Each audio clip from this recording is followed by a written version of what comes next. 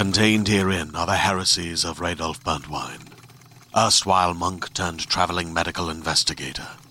Join me as I uncover the blasphemous truth of a plague-ridden world, that ours is not a loving God, and we are not its favored children. The heresies of Radolf Burntwine, coming January 2nd, wherever podcasts are available. Hey everyone, this is John Roca, 1/3 of the Geek Buddies, with this awesome ad for you. If you like this show and you want to make your own, and some of you have reached out and asked us about making your own podcast, well, let me tell you about Anchor. It's free. There's creation tools that allow you to record and edit your podcast right from your phone or computer. And now you can even add any song from Spotify directly to your episodes. The possibilities are endless for what you can create, whether it's music analysis, your own radio show, or something the world's never heard before. Go ahead and let your freak flag fly. Anchor will distribute your podcast for you so it can be heard on Spotify, Apple Podcasts, and so many more places. And you can make money from your podcast with no minimum listenership. It's everything you need to make a podcast in one place. Take it from us here at the Geek Buddies. Download the free Anchor app or go to anchor.fm to get started. Now, on with the Geek Buddies show.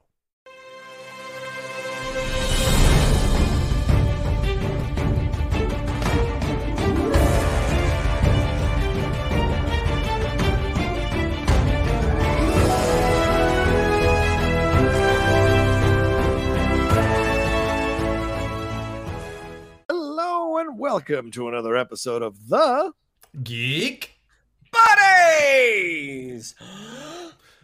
Hey! Oh. Somebody's phone's buzzing. Yeah, somebody pick up their phone, for God's sakes. That was me. Yeah, I had a feeling. Welcome back, everybody, to a brand new episode of the Geek Buddies this week.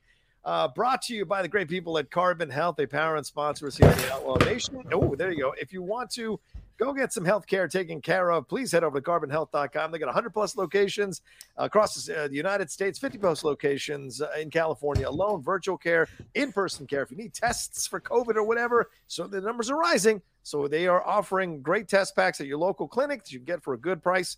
But if you want to go get tested there, you can do that as well. They've done over 2 million tests. And please download the app so you can find the local Carbon Health place near you.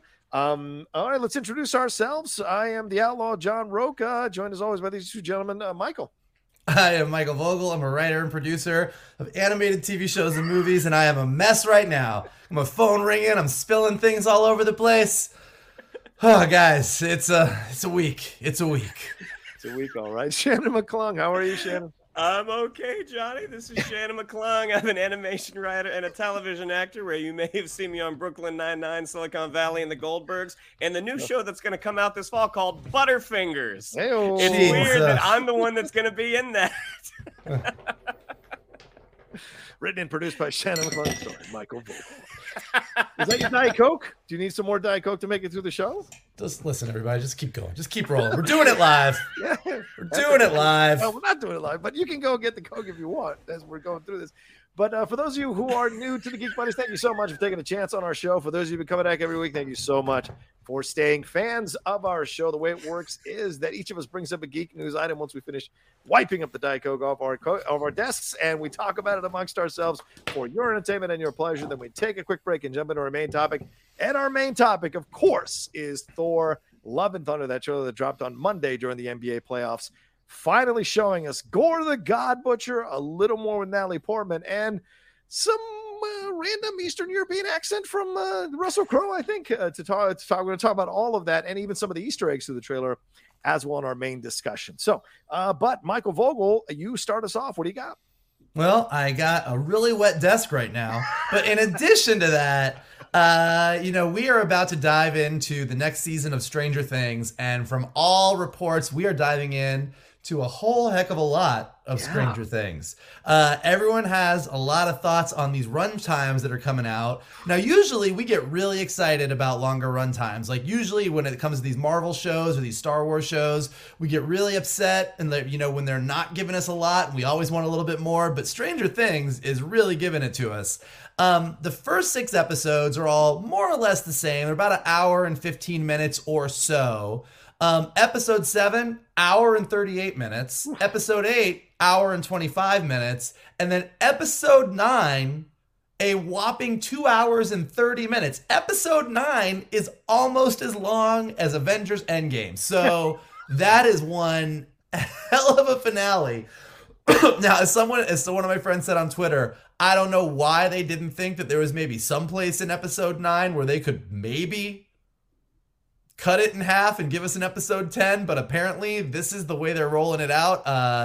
It's a lot of split opinions. Some people are thrilled. Some people are like, the more the merrier. Some people are feeling those last couple, particularly episode 9, a little excessive. Proof is in the pudding for me, but what do you guys think? I think it's great. I love the idea of getting more Stranger Things. Hey, if you're wrapping up the series, let's not leave any stone unturned. What have been the big complaints about Lost and about Game of Thrones? There's another season after this, isn't there? I mean, there's one more. This is one more. Yeah, this isn't wrapping up the series. This is just... Okay, fair enough. So then maybe we're losing some characters. I just have a feeling we're not going to have the same amount going into the next season.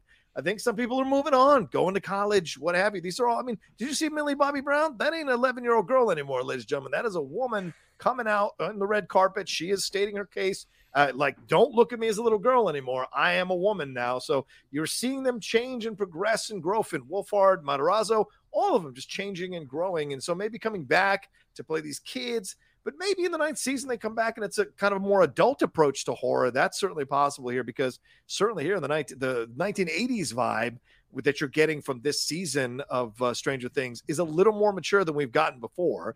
So this is going to be interesting to see. But the longer run times, I kind of like. That means you can cover everything. The big complaints, as I was saying earlier, about Game of Thrones and about Lost was they didn't address everything and they kind of sped through everything. And yes, those were final seasons, but either way, you didn't address everything. And I feel like with this extra runtime, they're going to address everything. If by the end of this runtime and all these episodes, there's something left on the table that they didn't quite address or fully flesh out, that's an issue. So I like that we're getting these runtimes and get to sink into less episodes, more runtimes. I'm cool with that. Shannon? I think this is what we all wanted going into the last season of Game of Thrones. This is something that we would have looked at and been like, fantastic. The crazy thing about it is obviously a 2.5 hour finale for any series. Like that's huge. That's massive. The fact that there is about 600 minutes of story before that is pretty insane. Stranger Things is one of those shows that, my wife and I, we would watch at night, and by the end, we're both starting to doze a little bit. So as all of these episodes get a little bit longer, I feel like there's going to be a lot of 2-part viewing, starting in the evening and finishing first thing in the morning. But you know what? Maybe for you, Grandpa. Oh, really? Are we really gonna ding me for falling asleep during television? Oh, look, sir, I watched seasons with you. I've already noticed that my texts after 9:30 don't get returned until the next morning. I've already noticed the early sleep time of Shannon McClung. Well, sure, but also Michael Vogel has perfected the Midwestern dad. Oh, just resting my eyelids. Just resting my eyelids. He's been doing that for 10 years. It's the nodding. It's the nodding. Yeah. I'm watching. But that being said, I thought the 3rd season of Stranger Things was really, really great. I mean, I was kind of mixed on season 2, and obviously I really like season 1. So I think they've got really exciting places to go in terms of storytelling, and judging by the runtimes, they clearly have a lot of real estate. So yeah, stranger, longer things apparently. Well, yeah, we'll see. Sometimes I think given the runway to tell all the story you want, maybe sometimes you tell a little too much story. Kind of early buzz is seeing that maybe things get a little too meandering. So it'll just be interesting to see. Is this going to be, holy shit, they absolutely needed all that real estate, that was an epic story? Or are we going to get done with it and be like, this was really great, could have cut some stuff out and gotten it down? It'll be interesting to see, but I'm definitely stoked. I am very anxious to dive into another season. I've loved all 3 seasons, so I'm on board and ready to rock. It feels like it's been around longer than 3 seasons, doesn't it? It just feels like it's been part of our pop culture life for quite some time. Maybe because there's such a gap between the seasons that it feels like it's been around longer than 3 seasons. But I don't know if you guys got a chance to see those first 8 minutes that dropped last week, I think on Friday of last week. They were great. I mean, a great 8 minutes that lets you know that this is going in a very strong, mature direction. There was a lot of blood and gore in those 8 minutes, and there was a de-aged 11, which I thought I haven't seen a de-age into a child type thing. I mean, that's been weird to see. There's some de-aging in the second season of Only Murders in the Building, and that's a little rough to watch at times. So de-aging a teenager back to a child, that was some interesting stuff to see for sure. So I'm curious to see how much more deeper they're going to go. And I like that in those first 8 minutes, we got to see Matthew Modine's character, Kittredge. Oh, no, not Kittredge. That's Mission Impossible. I forget the doctor's name, but like we got to see him from a different point of view than we saw him in season 1, which I thought was great. Oh, thank you, honey. All right. I got my own Diet Coke here, my own Diet Coke delivery service. Hold on to it. Hold on to it tightly. Anyway, I've got the Mugger Beer Stein. Hello. All right. Anyway, so I'm very excited to see the extra runtime and what more we're going to get if it goes down the style that we saw in the first 8 minutes. Did you guys get a chance to see them? I didn't see it. I wanted to wait. I deliberately avoided it. Yeah, I'm curious if we're going to get the Scoops Ahoy origin episode and how it ultimately connects. How it ultimately connects to the Upside Down. I forgot about the Scoops Ahoy edition. Is there anything? I don't know. Let's do a couple more minutes. Is there anything you guys want to see from this season that you've seen teased in the trailers, or that you've been like waiting to see besides the Scoops Ahoy episode, the bottle episode of Scoops Ahoy? Is there anything you guys are looking forward to seeing here in this new season? Well, I think the fact that they've actually, based off of that teaser, I mean, they've given a face to a upside down big bad. Because in the past, it's always been the creatures. It's been, the dogs and the flowerhead people, which the name is escaping me right now. But the fact that you actually have a face for your supernatural villain rather than just like Matthew Modine or the other scientists. I mean, the fact that you will have what is in storytelling a big bad, it seems, that's really interesting.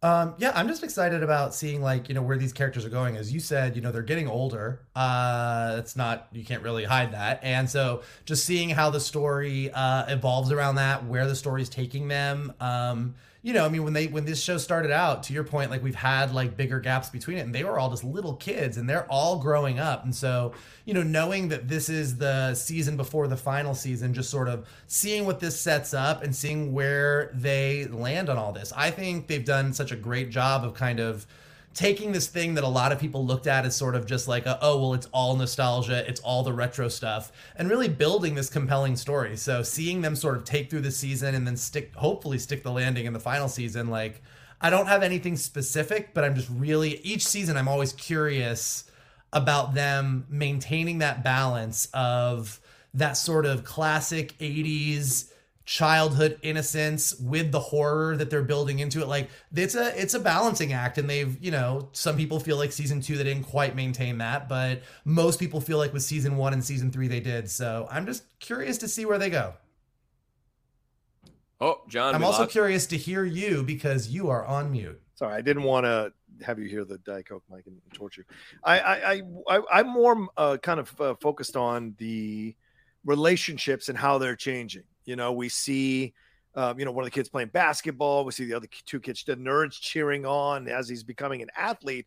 What are the divisions that happen there? We've all gone through those progressions where we're all friends in middle school or we're all friends in elementary school. And then all of a sudden things start to change and go in different directions.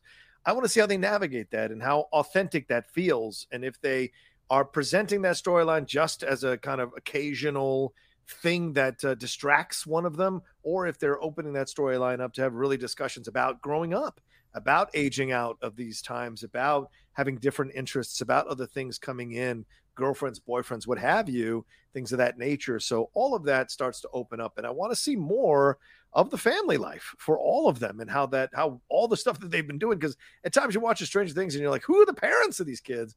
They keep going away for long stretches of time for doing stuff. I want to see more of that kind of come into the mix here and see what more like real world issues they tackle amidst all the madness of the Upside Down.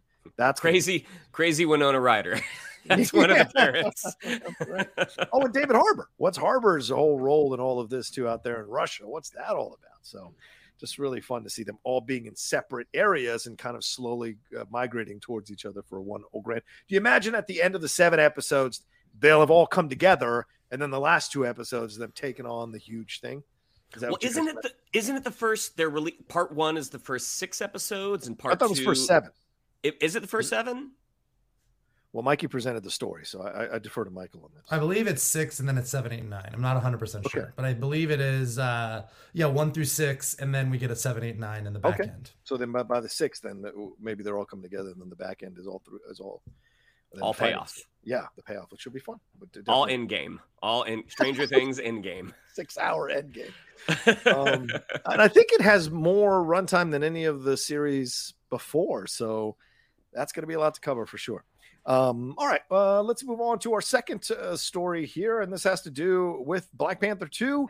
Certainly we reported months ago on the situation there with Letitia Wright, but it seems like everything's been squared away. Letitia Wright's now promoting it, saying it's gonna do real honor and respect to Chadwick Boseman, this sequel. But one of the things that has come out is that Tenoch Huerta is going to be a part of this series, and is going to be playing Namor, the Submariner. And this is coming from a number of sources, from the Illuminati, from the Direct. And they revealed that Huerta would be playing Namor, but with a twist, because Namor is from Atlantis, but they're actually going to base this Namor around the Mayan culture instead of ancient Greece. And there were supposedly 2 Mayan warriors who were going to be cast, as well as Zianya and Cadmael. And Zianya was revealed to be Namora, who is the cousin of Namor, and that's going to be played by Mexican actress Mabel Cadena. And this is what we're going to see kind of replace the Atlantis origin story. It's going to be a Mayan origin story. And there was even a picture. In fact, I'll bring it up here as I'll share my screen so that people can take a look at what they are envisioning for Black Panther here. For Namor. This is what you essentially very much kind of that feeling of being a Mayan warrior, and even being from under the water. So very interesting approach to this. Let's stop there just with the initial reaction. What do you gentlemen think about them changing the origin of Namor to be more of a Mayan-based thing? It was great. I mean, it's connected to Mexico, connected to Latino, Hispanic stuff. I'm all for it. But was this their way out of kind of connecting or being compared to Aquaman, even though apparently it's going to be a human dad and a underwater mom? Do you guys like this move overall? Well, in terms of like Namor's backstory, like I know the broad strokes. Like I didn't know that he like the human dad, Atlantean mom, that was always Arthur Curry. That was always right. Aquaman. So the fact that they changed it to that, like it I don't care about the background of that. Okay. If changing the ancient Greeks to the ancient Mayans, if that serves the story, fantastic. Mm-hmm. I think that's super cool. And I feel like that's not the first time that's been done with Atlantis. Mm-hmm. I mean, I feel like the Disney animated Atlantis, like they didn't, it wasn't outright like these were the Mayans, but I feel like the Atlantean alphabet, it definitely looked more Mayan than ancient Greece to me. Mm-hmm. So I think that change makes sense. And also with the Mayans, you have sort of the mysterious decline of the Mayans, like in actual history, tying that to Atlantis. To me, I think that's, in terms of storytelling, I think that's cool fertile ground. Mm-hmm. But ultimately, we won't be able to say until it comes out. I mean, based off of that artist rendering, I think he looks cool.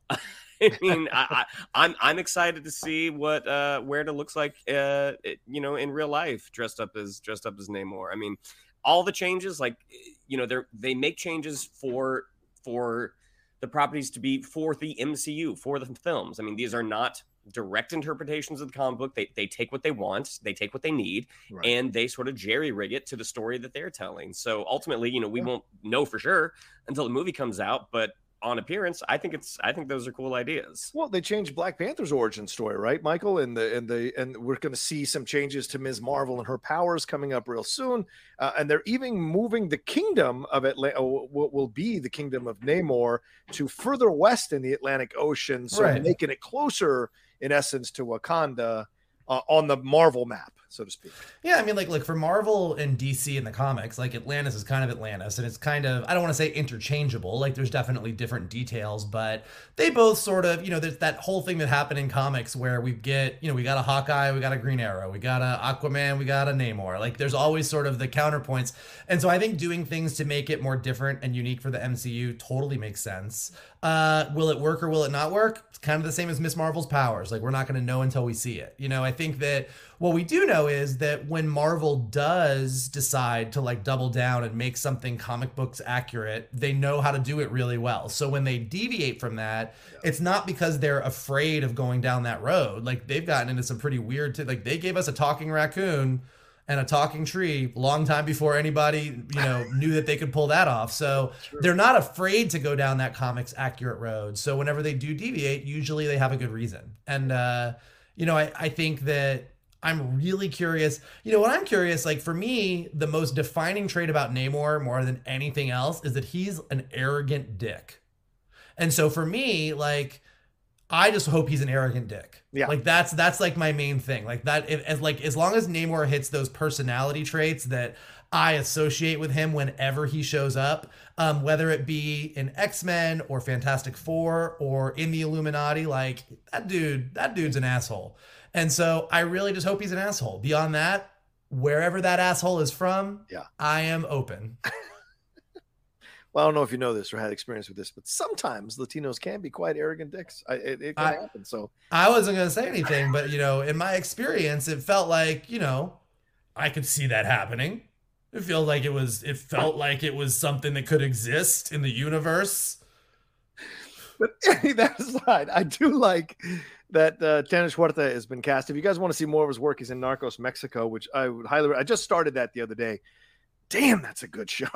So highly recommend seeing more of his work. And I think he's going to bring that aspect, Mike, which is going to make him interesting. And I wonder how much we'll have shades of Killmonger, because Killmonger was a pretty arrogant dick himself, even though, you could sense that there was some right on his side in terms of his frustration and his anger. And I wonder how much of that is going to be the initial interactions that anybody from Wakanda has with Namor until, near the end, he becomes somewhat of an anti-hero, I imagine, by the end of that movie. So going to be very fascinating. The Mayan stuff is very interesting. Look, we've seen in Moon Knight, and you're going to see in Ms. Marvel, and we saw in Shang-Chi, and Black Panther as well, there's a definite dive into the culture.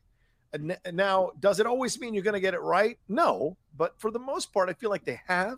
And so I hope with this Mayan culture, which is a little more difficult to necessarily connect to real world or current times, I'm very curious to see how they're going to approach this. Are they going to do broad brushstrokes, or are they going to look for more specificity, more stuff that's going to challenge you to go like research it and Google it and find out more about it? Because I'll tell you this right, I can't say too much about Ms. Marvel, but there is stuff in there where you will probably be motivated to go and research more, that it's spoken about just kind of happenstance and whatever, but you're going to be motivated to kind of research it a bit more. And I wonder if that's going to happen here as well. And they're bringing on historians who are well aware of the Mayan civilization and how to make it authentic. Well, and I mean, to Shannon's point, I mean, just that it does sort of sync up with history and the Mayan civilization sort of disappearing. And just from like the rumors of what we're hearing, that that this version of Atlantis that's Mayan inspired does kind of get discovered. Potentially by Riri Williams is something that, some people are reporting in the story. And that, Namor approaches Wakanda as they are searching for whoever's going to be their new leader, whoever's going to be the new T'Challa. And it like wants their help in remaining hidden because Wakanda was a hidden place. So I do think that this sort of hidden city that has a culture of its own does tie in very nicely to what we saw of Wakanda in the first movie, and Wakanda sort of making those initial steps into stepping out into the world, which we still don't really know where that all lands post Black Panther, because we dove right into Endgame and Infinity War and Endgame. And so we still haven't sort of picked up those threads of like, what is the world like now that people know about Wakanda, and then adding another civilization into the mix. Like that all sounds like really interesting, fertile ground for storytelling. Agreed. Okay, well, we'll find out soon enough. Black Panther 2 on the horizon here, so we'll see as we get closer, when we get a trailer, when we get some more information about the film overall, and some first looks at Tenoch Huerta as Namor, and some of the other cast members, the new cast members as well. Riri Williams, I think, will be introduced there, right, as Ironheart before the show comes out, so that'll be fun to see as well. All right, Shannon, take us away, man. What are we on to next? We are going to trailers. This is our first espionage-themed trailer park. Starting with something that's going to be coming to CBS this fall, I believe. It is the small screen adaptation of True Lies. So this is from Matt Nix, who's the creator of Burn Notice. Mick G directed the pilot. This is, off of James Cameron's 1994 film starring Arnold Schwarzenegger and Jamie Lee Curtis. This one is going to be starring Steve Howey from Shameless and Ginger Gonzaga, who is from TBS's Wrecked, and we're going to get to see her in She-Hulk. So we get it seems like a pretty straightforward adaptation based off of the trailer, and depending on your feelings of network TV, I know some people like it some have viewed it as sort of a dying medium, but this does not look like a project that they skimped on. So gentlemen, what did you all think of our first look at True Lies? I thought it looked fine. I thought it looked okay. Like it looks like what we got. This trailer is sort of a cut down of whatever the presentation was at Upfront that was like, here's what the show is, here's the pilot. So we sort of get a sense of what the pilot is. And to your point, it does kind of follow those beats more or less of the True Lies movie. I love True Lies, the movie. I think James Cameron, like I've said many times, as Avatar 2 has come up, like I would never bet against James Cameron. But I think so much of what True Lies' charm is in Arnold Schwarzenegger and Jamie Lee Curtis. This feels like a really nice network show. Nothing about this like blew me out of the water. Nothing about this was like, oh, this really stands out. And I think to your point, in a world of Stranger Things and Moon Knights and Obi-Wan Kenobis and all, the stuff that we're getting on Apple Plus, in the wealth of stuff that we're getting through streaming, a network show has to really, really stand out to get me super excited. And this looked like a perfectly fine CBS network show.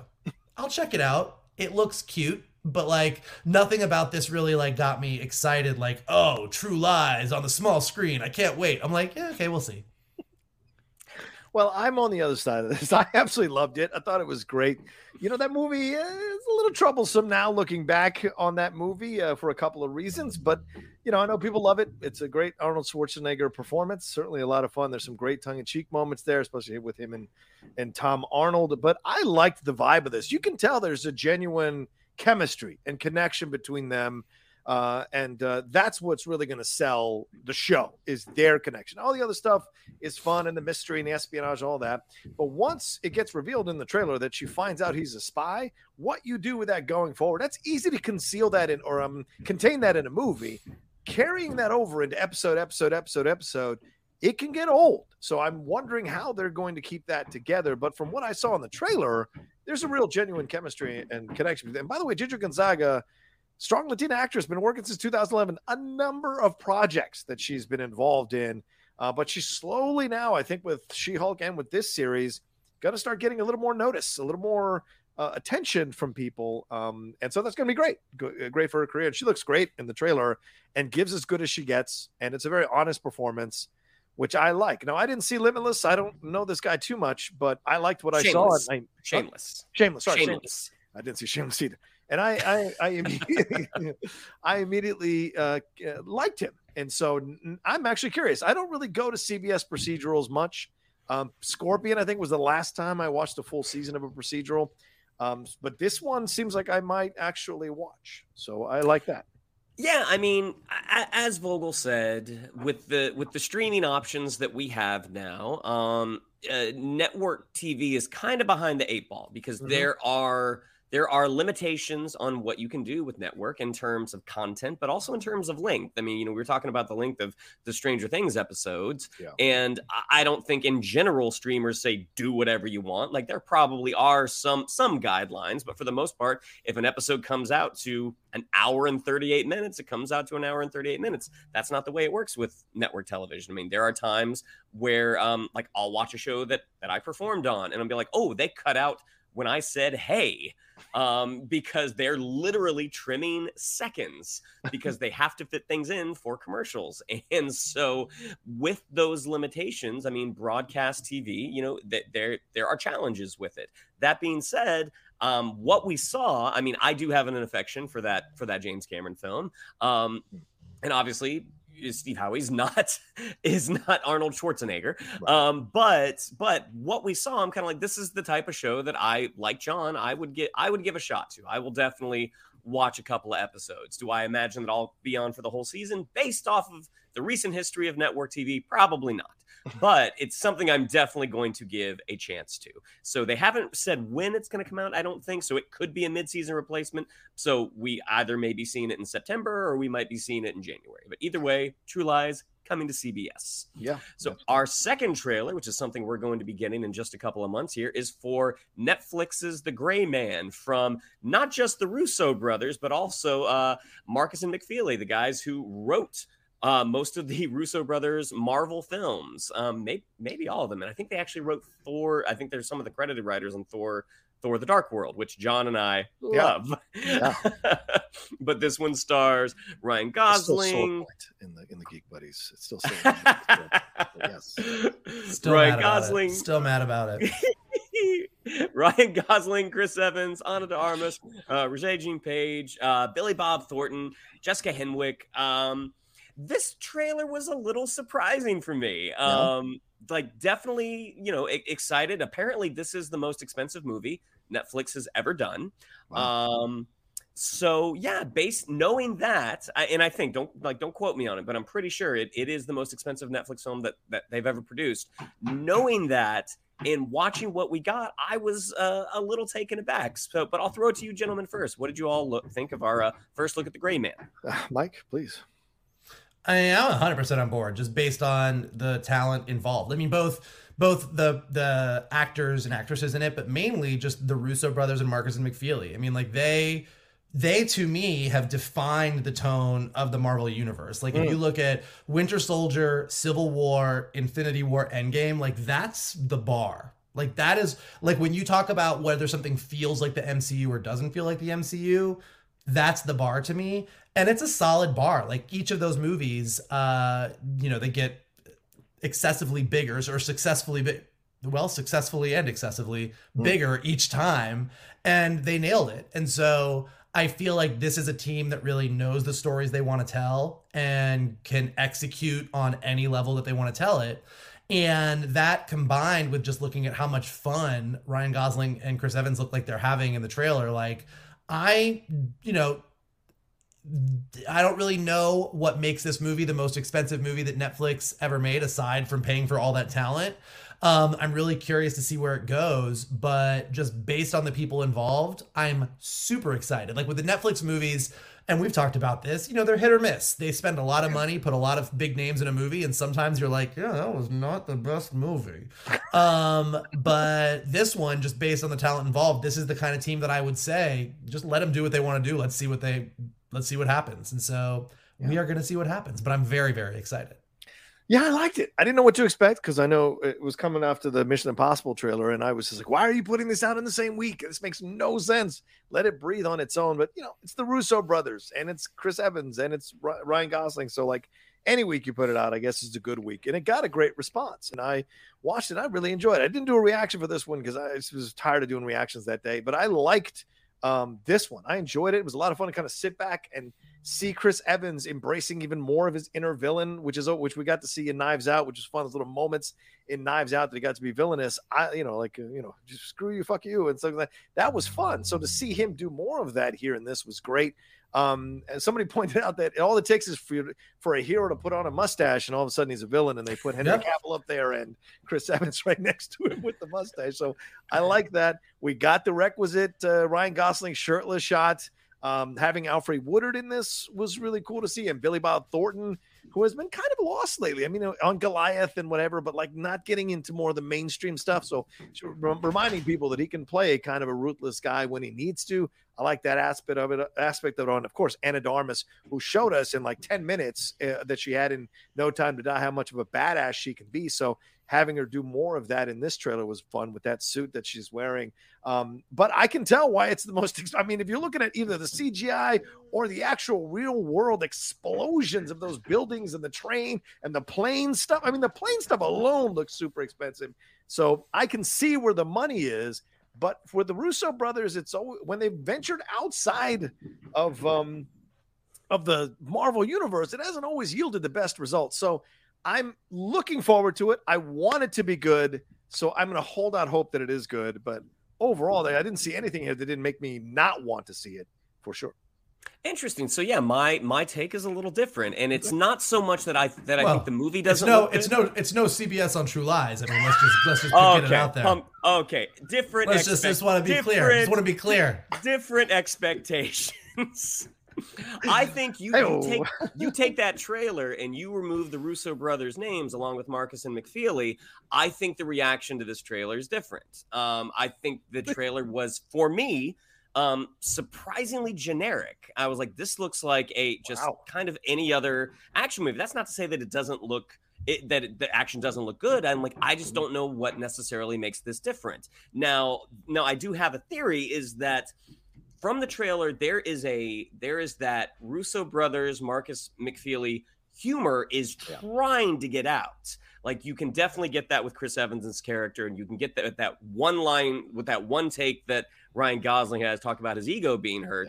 I think whoever cut the trailer together, I mean, they were kind of battling tone, because I think that this movie probably will be pretty funny, and that's not something that they wanted to necessarily highlight right at the beginning, because this is a badass action movie. So in terms of what our first look, what they were offering, I feel like they may have stumbled out of the gate a little bit. That's not to say that the movie's not going to be good, but based off of the trailer, I was left a little wanting. Now, that being said, am I going to watch this the moment it's available? Yes, because it's actually coming out in theaters for a week. It's going to be on July 15th, and then it'll be out on Netflix the following week. So this will probably be something I'll try to catch in a theater.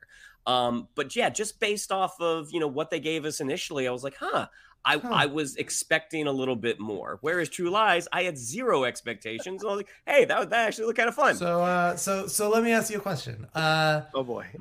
You can either go in and watch The Gray Man, or you can watch the True Lies pilot.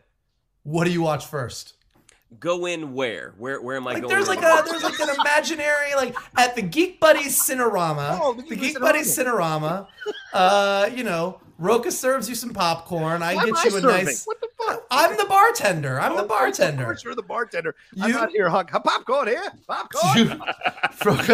Roka gives you a nice thing of popcorn out of his little musical cart. I give you a nice whiskey on the rocks, and you can either go into the True Lies theater or the Gray Man theater. Of course, you're going to check them both out, but just based on excitement level that you've shown here, which one do you go into first? You know what? I'm going to go into True Lies, because you gave me whiskey on the rocks, and I'm not a big whiskey drinker. That tells me that the people running the Geek Buddies Cinerama Dome don't necessarily know their clientele that well, so I'm going straight to True Lies. Every single time that you have come over to my apartment in the past year, and I say, what would you like to drink? You go, what are you going to have? And I'm like, I'm have some whiskey. And you're like, yeah, I'm have a little whiskey too. But that's when I'm in the comfort of your home. It's different when you're out at a theater. When you're at the Geek Buddies Cinerama, it's just like being at home. Fair enough. By the way, I've been meaning to talk to you, Michael, about that. Where our overhead is down. We seem to keep losing whiskey bottles. Where are you doing on here? Well, The stop numbers aren't letting adding up, Michael. stop letting Kalinowski in for free. He's stealing all the whiskey. Someone's got to watch those movies we don't want to put. Anyway. So that was The Gray Man. Yeah, and now we're getting to the trailer that we've all been wanting to talk about. We got our first look at Mission Impossible: Dead Reckoning. Now, this trailer leaked the day before, and I'm ashamed to say that I thought it was fake. I was just like, oh, this must be a fake trailer. And at the beginning, I'm kind of like, well, this looks whatever fan cut this together, they did a really good job. And then after a minute, I'm like, wait a minute. Oh, this is new. This is new. So yes, we got our first look at Mission Impossible: Dead Reckoning. I know we're all excited to talk about that, so I'll throw it to you gentlemen first. What did you think of our first look? Tom Cruise returning as Ethan Hunt. Shannon as DiCaprio. Oh my God. Yeah, I loved it. What a great trailer. And I thought it was going to be different from the CinemaCon trailer, but it was the same trailer they showed at CinemaCon, but I hadn't seen it since. And so it was kind of seeing it all over again. And I still enjoyed the hell out of it. I love what we're getting here. This feels like a more mature, confident, better approach to Mission Impossible. And this is one of those rare franchises that gets better with every installment. It really is an anomaly in terms of franchises. And to see it come in with Christopher McQuarrie now having done the last two, he's doing these next two, you can tell that this is a well-oiled machine, and they know they've got to one-up themselves with every installment. It seems like that's the motivation here with this one as well. It's only part one, so I love the fact that we're getting Kittredge back. I mean, Henry Tierney coming back is so cool, and he's like on one, he's just still has obviously hurt feelings around Ethan Hunt, and he's still trying to kind of lure Ethan back into his fold or on his side. Having Isai Morales be a part of this was a real surprise. Both guys coming up in the 80s, Cruz and Morales, as young actors in the 1980s, around the same age. So nice to see them kind of still doing their thing here in 2022. All of it just felt really, really good. And I like the connections. And I have a feeling that we're going to lose Rebecca Ferguson. And that really scares me because it seems like Rebecca's going to die. And then there's a position that opens up in essence. And Haley Atwell is going to slide into that position. You know, there's a shot with her holding the cross and she looks like she's dying. So that worries me. And Haley basically is a passenger throughout this trailer. I hope other trailers we're going to get a little more of what her story is in the film. But overall, great stuff. Nice shades of the first Mission Impossible, the train stuff, Henry Tierney, a couple other things that kind of give you an idea that we're kind of touching base with that. But overall, fantastic trailer. Can't wait to see it. Mike? It's an amazing trailer. My relationship with the Mission Impossible movies is so interesting because we talked about this a little bit on the text. Yeah. They're great. The Mission Impossible, I think everything John said is true. They get better and better. Every single one comes out. They are amazing. It's awesome. We sit in the theater. I go, oh my God, that's crazy. Holy shit. Look at that. That was awesome. This was a great movie. Oh my God. I walk out of the theater and 20 minutes later, I don't know what happened in the movie. Like it literally, for someone who comes out of these other movies who can like tell you the entire history of the Galactic Republic or, you know, talk about the MCU in such detail, I come out of these Mission Impossible movies and like, I'm not mad at them. It's not like I'm like, oh, I'm like, that was amazing. And then we get dinner and you'd be like, what did you think of that one part of the movie? I'd be like, what happened? What happened in it? Tell me about the movie. Like, I just don't remember. So I watched this trailer and I was like, yes, awesome. Look at that. He jumped off the cliff. I can't wait. And then I was like, what the hell happened in these other movies? Like, I have to go back and watch all the Mission Impossible movies. And it's not a ding on the movies as much as a ding on me. I don't know what it is about these movies that I'm like, they're all spectacular. I don't remember what happened. Wow. Shannon? I mean, I have the same reaction. Wow. Like starting at Ghost Protocol, the movies kind of really took off, and to me, to this day, I think Ghost Protocol is still my favorite, because that was the introduction, I think, of Simon Pegg's character, right? Yes. Was that the first time we met him? Jamie, whatever his name is. Benji. Benji. I love the trio of Ving Rhames, Simon Pegg, and Tom Cruise. Like I was like, that trio, I enjoy watching. But it's also the type of franchise that I'll see them once, I never need to see it again because it's like it's a ride that I'll go on one time, and if I watch it again, which is what I did with, oh my God, what was the last one called? It's not Skyfall, that's the Bond movie. Blackout. Fallout. Yeah. So Jesus. I know. Look, I mean, Mission Impossible is like James Bond for me. Like I am just not connected to that genre for whatever reason, unless it's True Lies on CBS. Well, I mean, come on, we gotta have a standard. You gotta have a standard somewhere. But watching those movies, like I remember I went to see Fallout again. I'm like, oh man, this is so awesome. And it got to the end with that helicopter chase. I'm like, hey, I gotta go. But the Schwarzenegger True Lies on the jet with the dude sitting on the nose, that you're okay with. No. It's not a problem of me suspending my disbelief. It's just length. After a while, I'm like, it's a lot. It's a lot of movie. I mean, the whole Halo jump sequence, like that was amazing. And to know that how many of these stunts Tom Cruise is doing, I'm like, that's awesome. And like Vogel said, like this was a great trailer. I can't wait to watch this movie once and probably never again. But it was awesome. I love Haley Atwell. You know, she is one of my recent favorite performers going back to First Avenger. So anything that she's in, I will definitely check out. And the idea that she could be, as you theorized, John, that she could be a part of the team, I'm like, great. This will definitely keep me coming back. And like I give Kalinowski grief about Tom Cruise ever since the first Jack Reacher where he did a shirtless shot, and I'm like, maybe it's time to stop doing those. So I like to poke fun at Kalinowski. Like Kalinowski thinks I hate Tom Cruise. I'm like, no, I don't. I think Tom Cruise is actually very, very good actor, very watchable. I just think it's okay to recognize like, hey, maybe I don't play this type of role anymore. And especially with Fallout, he seemed to have embraced the fact that he's an older guy. I mean, that fight in the bathroom, like there were a couple of great shots of him just kind of like, oh God, here we go again. Like, I think that's what he needs to lean into because that's what's very entertaining right now. It is. I mean, like Tom Cruise is just an anomaly though. Like, I mean, let's just call it like I agree with you. And I've had those moments where he's shirtless or running, or you see him in a certain shot and you're like, Tom Cruise, you're getting up there. Like, I don't know if you should be doing this anymore. Like, you can't really be playing these roles. But fuck me, because he clearly can. Like, I'm excited to go see him do it. Like, I can't wait to go see Maverick this weekend. Yeah. And I'm like, I saw him in the trailer, and Tom Cruise is like, yeah, I'm going to fly a jet or jump off a cliff or go to, like, Tom Cruise could be like, I'm going to go to space in real life and just record it. And I'd be like, yeah, sure. Like, Tom Cruise, like, he's just an anomaly. He can do whatever he wants, apparently, and we are all going to watch it. Yeah, you guys are gonna love it because what you spoke about in the that attracted you in his performance in the last Mission Impossible film, elements of that are there in Top Gun Maverick for sure, and I think that's what makes the film, in my opinion, superior to the original. As much as I love the original, I rewatched it last night with a bunch of my patrons because they hadn't seen it. We rewatched it together, and it's because he's made this change, this adjustment. He understands now all the criticism and all of that. I think The Mummy really kind of shook him, and I think that could woke him up to the fact, like, good, because it shook the rest of us too, for damn sure.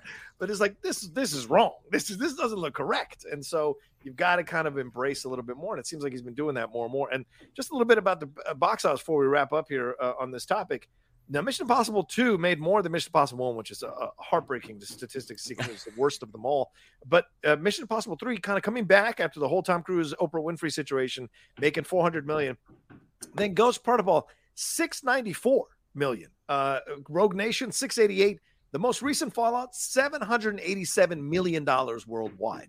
So they're not stopping this train anytime soon. And I think this late in life, Tom Cruise has found his Scorsese in Christopher McQuarrie, because McQuarrie is executive producer and did a bunch of passes on the Top Gun Maverick script. And this guy understands how to use Tom Cruise effectively. If I was Tom Cruise, because I got a lot of money, I would not do another movie without Christopher McQuarrie involved in some way, shape, or form, because he understands how to bring out the best in Tom and to let him be vulnerable and understand that it doesn't take away from his overall strength and power as an actor and as a presence on screen. So yeah. Wow.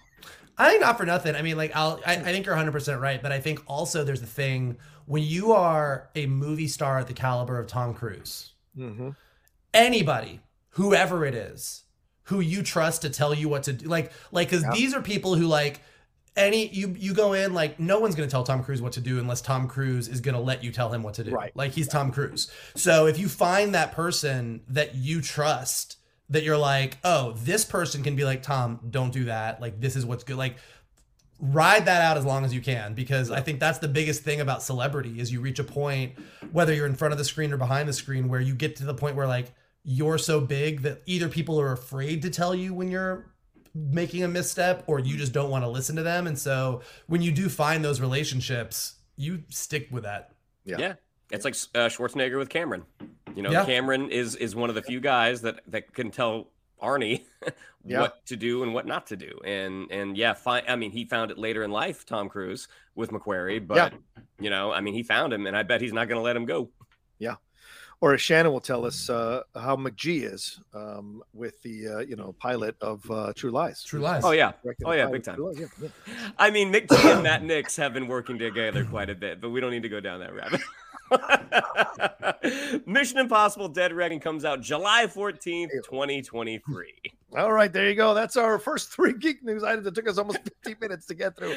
Let's take a quick break and jump into talking about the Thor: Love and Thunder trailer that dropped just a couple of days ago. We'll be right back right after this. You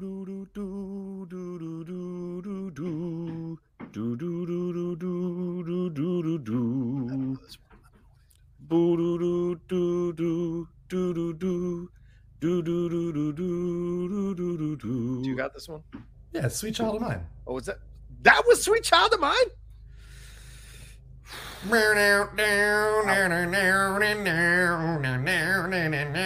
Anyways, that's wow. As someone I got it of the 3 of us who wasn't in diapers when that song came out, I don't think you got it, but whatever. Let's move on. Thor: Love and Thunder trailer dropped this past Monday. I think Monday, wasn't it? Yeah, during the NBA playoffs game between the Celtics and the Heat. And this one brought the hammer and brought the fire, really giving us Thor the God Butcher. There are first shots of Christian Bale looking a little bit different from the comics, but different faces were certainly seen for Gore the God Butcher throughout the trailer. A little more with Korg kind of telling the story as if he's sitting around a campfire. A lot more with Jane Foster as Thor. Still no reason why she's wielding the hammer or what's going on, but we see Mjolnir having the cracks in it from where Hela destroyed it, being a part of it. We see more with Valkyrie there, with Tessa Thompson kind of teaming. It almost seems like the Revengers are been reunited in a new format there, with Korg taking Hulk's spot. And then on the other end, Loki moving out for Jane Foster. And then we get a little more with Russell Crowe, who has a great moment with him, with Hemsworth stripping off his clothes there for everybody to fall and faint about. But we also got to see some incredible visuals from Taika Waititi. I'm thinking of the shot where Thor is in the purple there near the end of the trailer, jumping up there with Stormbreaker. I'm thinking of the shot, the black and white stuff with Gore the God Butcher fighting Valkyrie and her thunder. We see the rams, we see all the goats and all that kind of stuff all through this trailer. So, gentlemen, what are your thoughts as you walk away having seen this trailer now? What are we getting from Thor: Love and Thunder? I mean, it was so much fun. And I'm wondering if this is sort of the quickest turnaround from a teaser to a trailer that we've gotten. Maybe. Because it's only been like a month, I think, that the teaser came out. But it just looks like it looks like so much fun. And watching that interaction, the discovery that Chris Hemsworth is funny. And watching them lead into this or lean into it for this trailer, like when Valkyrie asked if he's having feelings and he's what that sort of uncomfortable noises that dudes will make when they're confronted with feelings. It just looks like it's going to be so much fun. I mean, I love how much in the teaser they leaned on the Guardians, and in this one we only saw a couple of quick shots of them. Jane looks incredible. You could tell Natalie Portman's been hitting the weights, but just also that sort of that uneasiness that the two of them have chatting again, more from Thor's side because, according to the fan in Thor Ragnarok, Jane dumped him. Yes.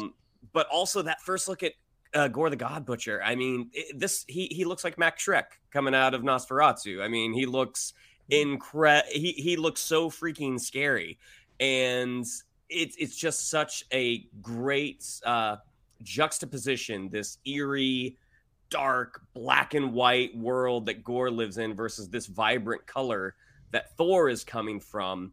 The moment where it looks like right before their big battle, and he just kind of gives him this sort of weak little point, and Thor gives him that, all right, let's do this.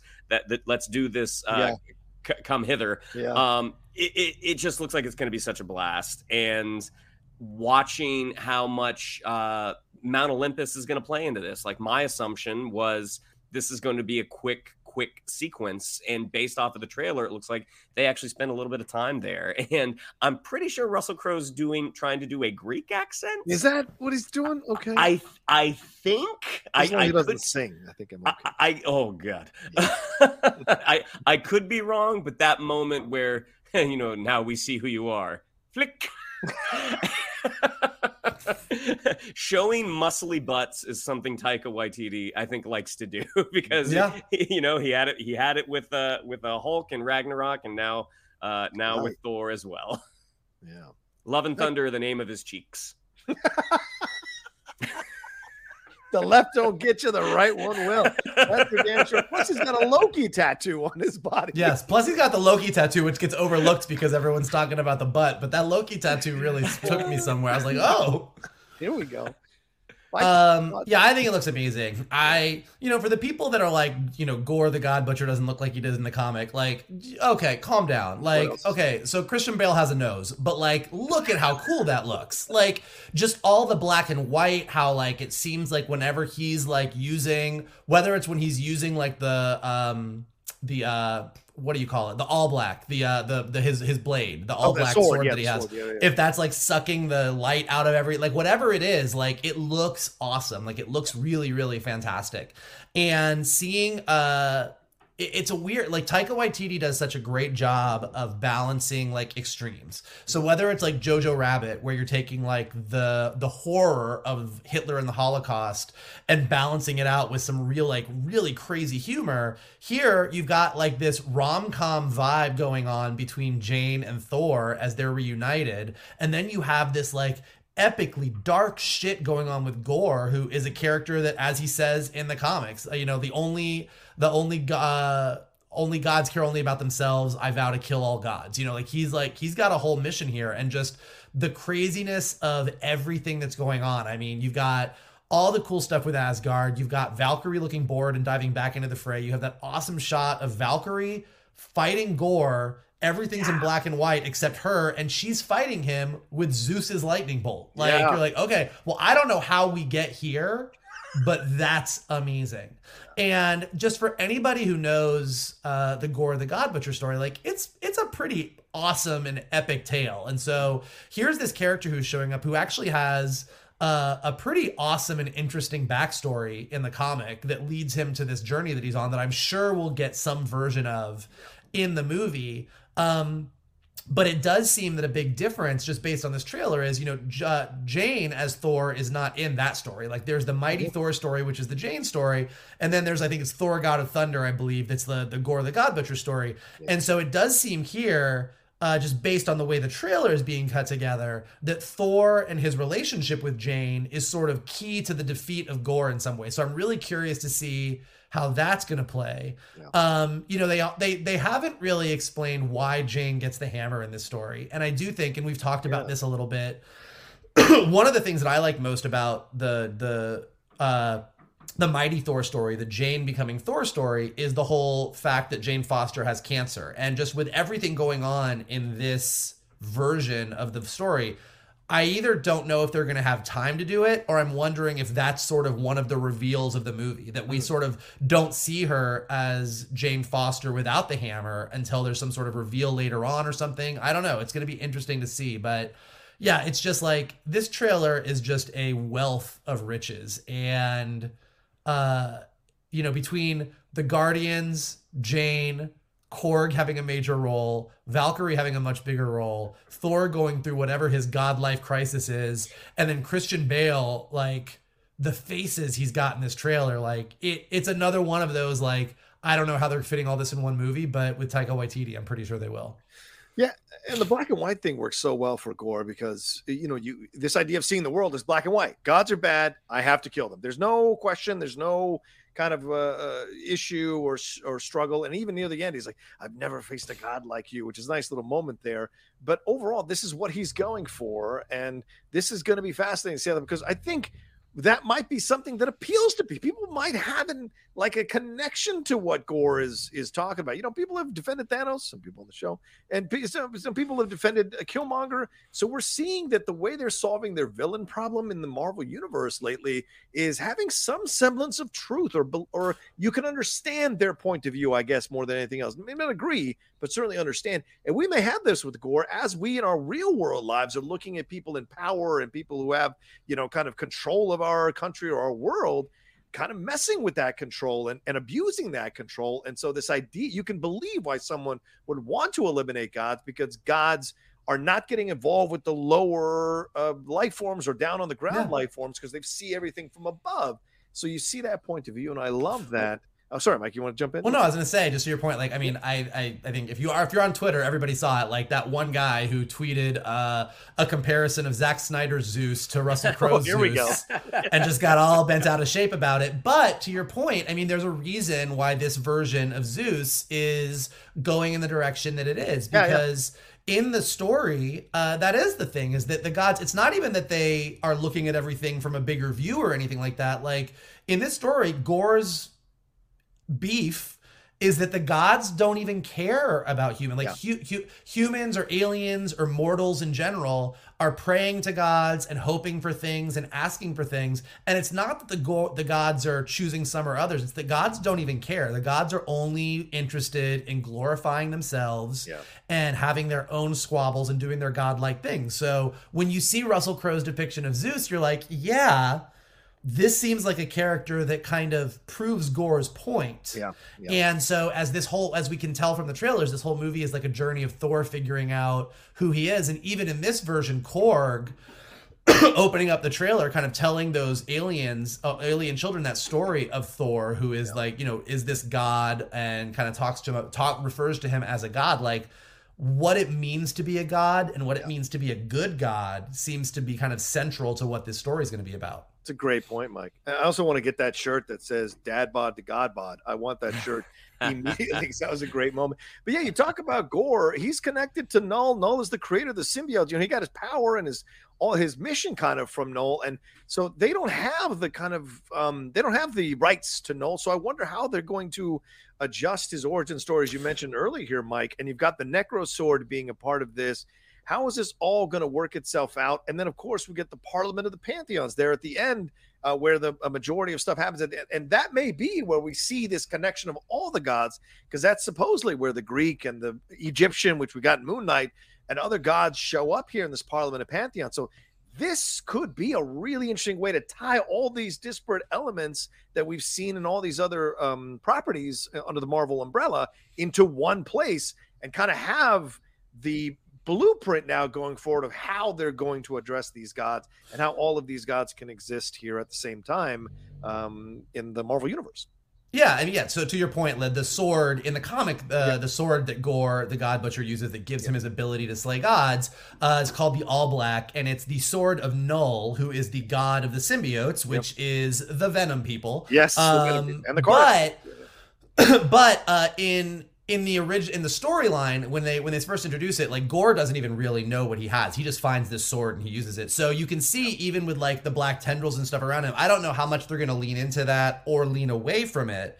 But the fact that that's where the sword comes from isn't necessarily super important to the story, as much as just Gore finds this sword on a god that gives him this ability. So it allows them to sort of, if they choose for reasons to want to lean into that, particularly now that we know at the end of Spider-Man No Way Home that there is at least a little bit of a symbiote in the MCU, they could. But also, I think if they want to lean away from that and just keep it completely sort of separate, they also could. Yeah. When you're talking about the Pantheon of Gods, you're talking about that big sort of chamber that they're in a couple shots with all, or the Parliament of Gods. Because like you do, like they go into that, you see Jane and Valkyrie kind of go into this big sort of chamber that has all those faces carved into the walls. And I think somebody pointed out online, you can even see Uatu from What If in the background. And I do think that's going to be really interesting, because I wonder if, and maybe we don't at all, but is this where we start to see where the introduction of some of these other pantheons, like in Moon Knight, or everything going on in Eternals at that cosmic level, do we sort of get hints of where we're going with any of this and all these things coming together? Black Panther 2 as well. The connection there. The Living Tribunal is in that sequence that you're talking about. You're seeing that, and that's the third time that's been referenced, because it was referenced in Loki and Doctor Strange too. So it's going to be curious to see how that could. I mean, it's a lot, dude. Like, it's a lot to be. I mean, I was initially for this. Yes, people are going to be involved, but now it's starting to become like really, really big. So in a way, they're going to have to kind of streamline it a little bit, so that you can at least get an idea to latch onto and move forward to the other storylines that are going through these properties. But it's a lot. So I wonder if this is their way of kind of bringing everything together here. It's kind of, keeping it into one line. It could be, or it could be not. I mean, like, it's partially part of the reason it's a lot is because you have a bunch of assholes like us on YouTube going through these trailers and kind of talking about every single thing that we see and talking about what we think it is. But more often than not, when we actually get to the movies tend to be a little bit more straightforward and streamlined than we're expecting them to be, and really focus on the story at hand. So I think that even with Thor: Love and Thunder, even if there's hints to these bigger things, or if they go into this parliament and they, we kind of get the hint of the bigger cosmic elements, I think this is very much a Thor and Jane story. At the end of the day, there's a lot going on with Gore and his sword and all the statues, and does this tie into this, and does this tie into the Eternals? But at the end of the day, this is a dude and his ex-girlfriend getting back together and going on an adventure. And I think that for Taika Waititi, that's the main thing that's going to make this work. And for audiences that are wider than just the core nerd audience, I think that's what's going to make this movie work. Yeah. Or the other side of it is that they're not maybe getting back together. They're just understanding that they had a great time together and they want to stay friends. And even that moment of them holding pinkies, people's like, oh, it's the greatest rom-com ever. There's a real possibility that this is about Thor maturing past the idea of being with Jane because of what happened, and accepting that was a great time in his life, and he really respects her now as a person, human being, and all of that. But it's time for him to move on and for her to move on separately. And that's also a good positive message to send out into the world as well, after breakups. So it could be something they could and there's also the possibility that both of them don't make it out of this movie. Oh, there's a strong statement. I mean, Korg's telling a story in the past tense. I mean, so there's certainly the possibility that one of them doesn't make it out. And like, do I think they would kill Chris Hemsworth off? No. I think if you can keep one of those original Avengers whose movies are only getting better, I think they probably want to hold on to him, and vice versa for Chris Hemsworth. I mean, outside of Marvel, he hasn't had a true hit. So I think, and also the fact that he's getting to have more fun as Thor, that he's found a really good partner in Taika Waititi, that they will hopefully continue to be able to tell Thor stories. But there's nothing saying that Jane's going to make it out. I mean, there's no saying that Valkyrie's going to make Korg. I think is safe, but Valkyrie, Thor, or Jane, any one of those folks could go off the table. It would be a straight Taika Waititi move to give you a character like Korg that we think is hilarious and funny and isn't he great, and actually give him a death that we're all bawling in the movie theater and going like, I can't believe the Korg death got me. Like that's a straight Taika move right there. He would totally do that. You know what's going to happen? Those alien kids aren't going to like the story. They're going to rip them apart. Go on with it, man. Go on with it, me. You can make it, man. That's the best I got. I'm sorry. It's terrible. Anyway, anything more to say on this trailer as we wrap up? Anything more we didn't talk about that you guys want to highlight? Well, I mean, they released the poster as well. And, yes, they did. Marvel does get dinged a lot for their Photoshop posters. And to be honest, I mean, this is a Photoshop poster, but this is a Photoshop poster done really well. I mean, this looks like the type of cover to like a VHS during the 80s when you had the proliferation of video stores. This is the type of movie that as a kid you would have seen that and been like, oh my gosh, what is that? I mean, it looks like a heavy metal album cover, all the way back with Christian Bale with his yellow eyes and his black spittle coming out of his mouth, almost in the Vader position. Almost in the Vader position of those old school Star Wars. 100%. Yeah. I love the confident look of Natalie here. It's so great. She's got that kind of the arm resting on the knee thing is confident. Valkyrie sliding in, Korg, and the kind of almost in the, I don't know, almost Star Trek like, when you're being transported, that kind of thing. And or the Rainbow Bridge. Yeah, the Rainbow, sure. The Bifrost is what you're trying to say, I think, Mike. Yeah, sure. check your Greek mythology. Check your Norse mythology. It's a rainbow bridge. But no, Stormbreaker. Well, because Stormbreaker is its own Bifrost. Like Stormbreaker, he can do his thing.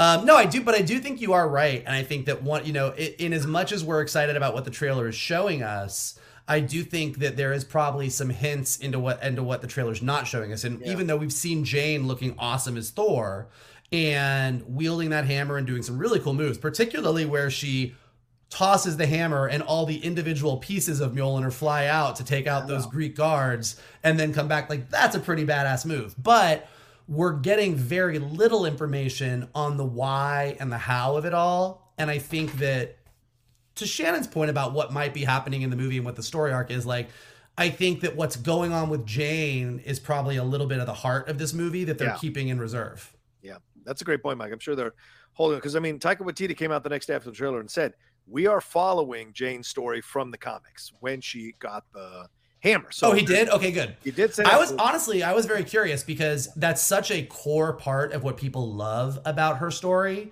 And just in watching everything they're dealing with here, I was like, are they really going to be able to service that? But that does sort of make sense. I do think that Thor discovering why Jane has Mjolnir and what's happening and what's going on with her and not knowing that at the beginning, I think that's going to be a big piece of the heart of this movie. Yeah, agreed. Shannon, anything more to say? We're good. No, man. I mean, this will be the first Thor movie without Loki. Yeah, well, he got his tattoo. So there you go. I strike the statement. He's there in spirit. Right next to Love and Thunder. Any surprises, real quick? Any surprises? Any surprise persons do you think might show up in this?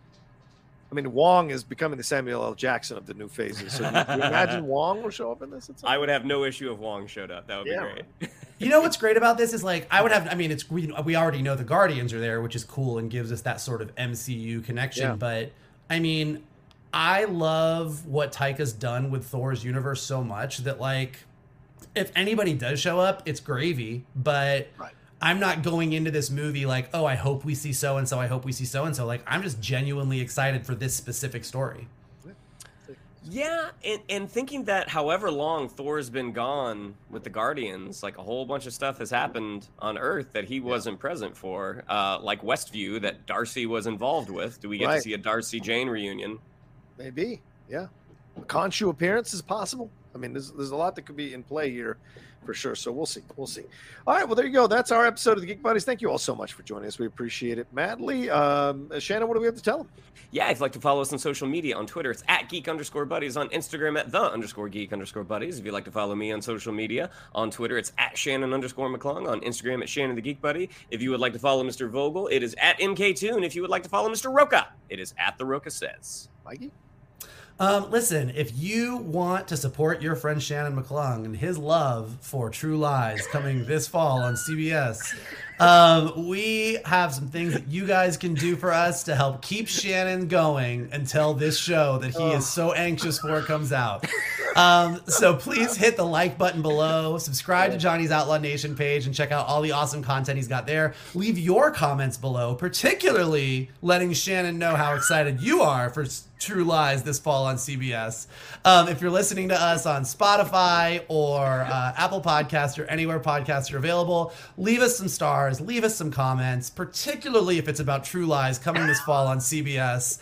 And the best thing that you guys can do is retweet this video, post it on your socials, send it to your friends, tell them to check out True Lies coming this fall on CBS, and that they should hang out with your buddies, the Geek Buddies. I mean, I like Shannon using our show as essentially a lobbying to be cast in that show in one of the upcoming episodes. I appreciate that. We were gonna push that trailer to the end and maybe cut it, but Shannon started off with it, so he wanted it to make the show, so it made the show. Crafty man that he is. So I'm calling Ginger right after this. There you go. And big shout out to Carbon Health, who continues to support us here for the last few months. They've been so great, and so go and support them. Go to carbonhealth.com. See if they've got a clinic near you. You know, the numbers are going up with testing with COVID. Go and get tested. Go and get those test packs. They got them for a good price. I think it's 2 for $19.95. Go and get them. So make sure you're okay. You're not getting this thing. And also, you can go and get checked out with any kind of healthcare needs you need. Go and get it addressed there by Carbon Health. Get their app on your phones. Anything that happens healthcare wise, you can go and use the app and see if there's a clinic near you, or if you can get some virtual care there. They've got 100 plus clinics all over the country, 50 plus clinics in California alone. Get that doc and your POC. Once again, carbonhealth.com. Tell them the Geek Buddies sent you, because we love you. All right, take care of yourselves. Be well. And we'll talk to you next time with another brand new episode here from the Geek True Lies. I mean, Buddies. Hey!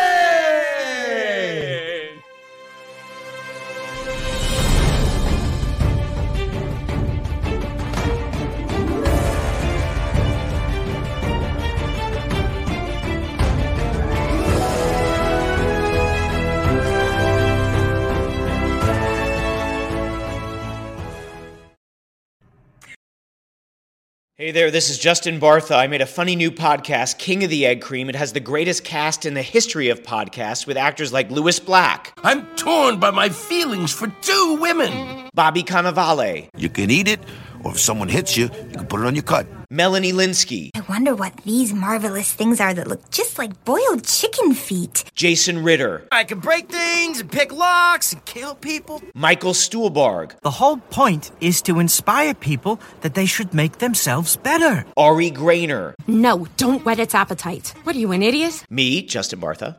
That's not just any egg cream, that's a Lemke's special. And all narrated by the hilarious Richard Kind. This is the story of Harry Dalowitz and how he rose from nothing to become New York's King of the Egg Cream. So if you like funny true stories, come listen to King of the Egg Cream, available wherever you get your podcasts.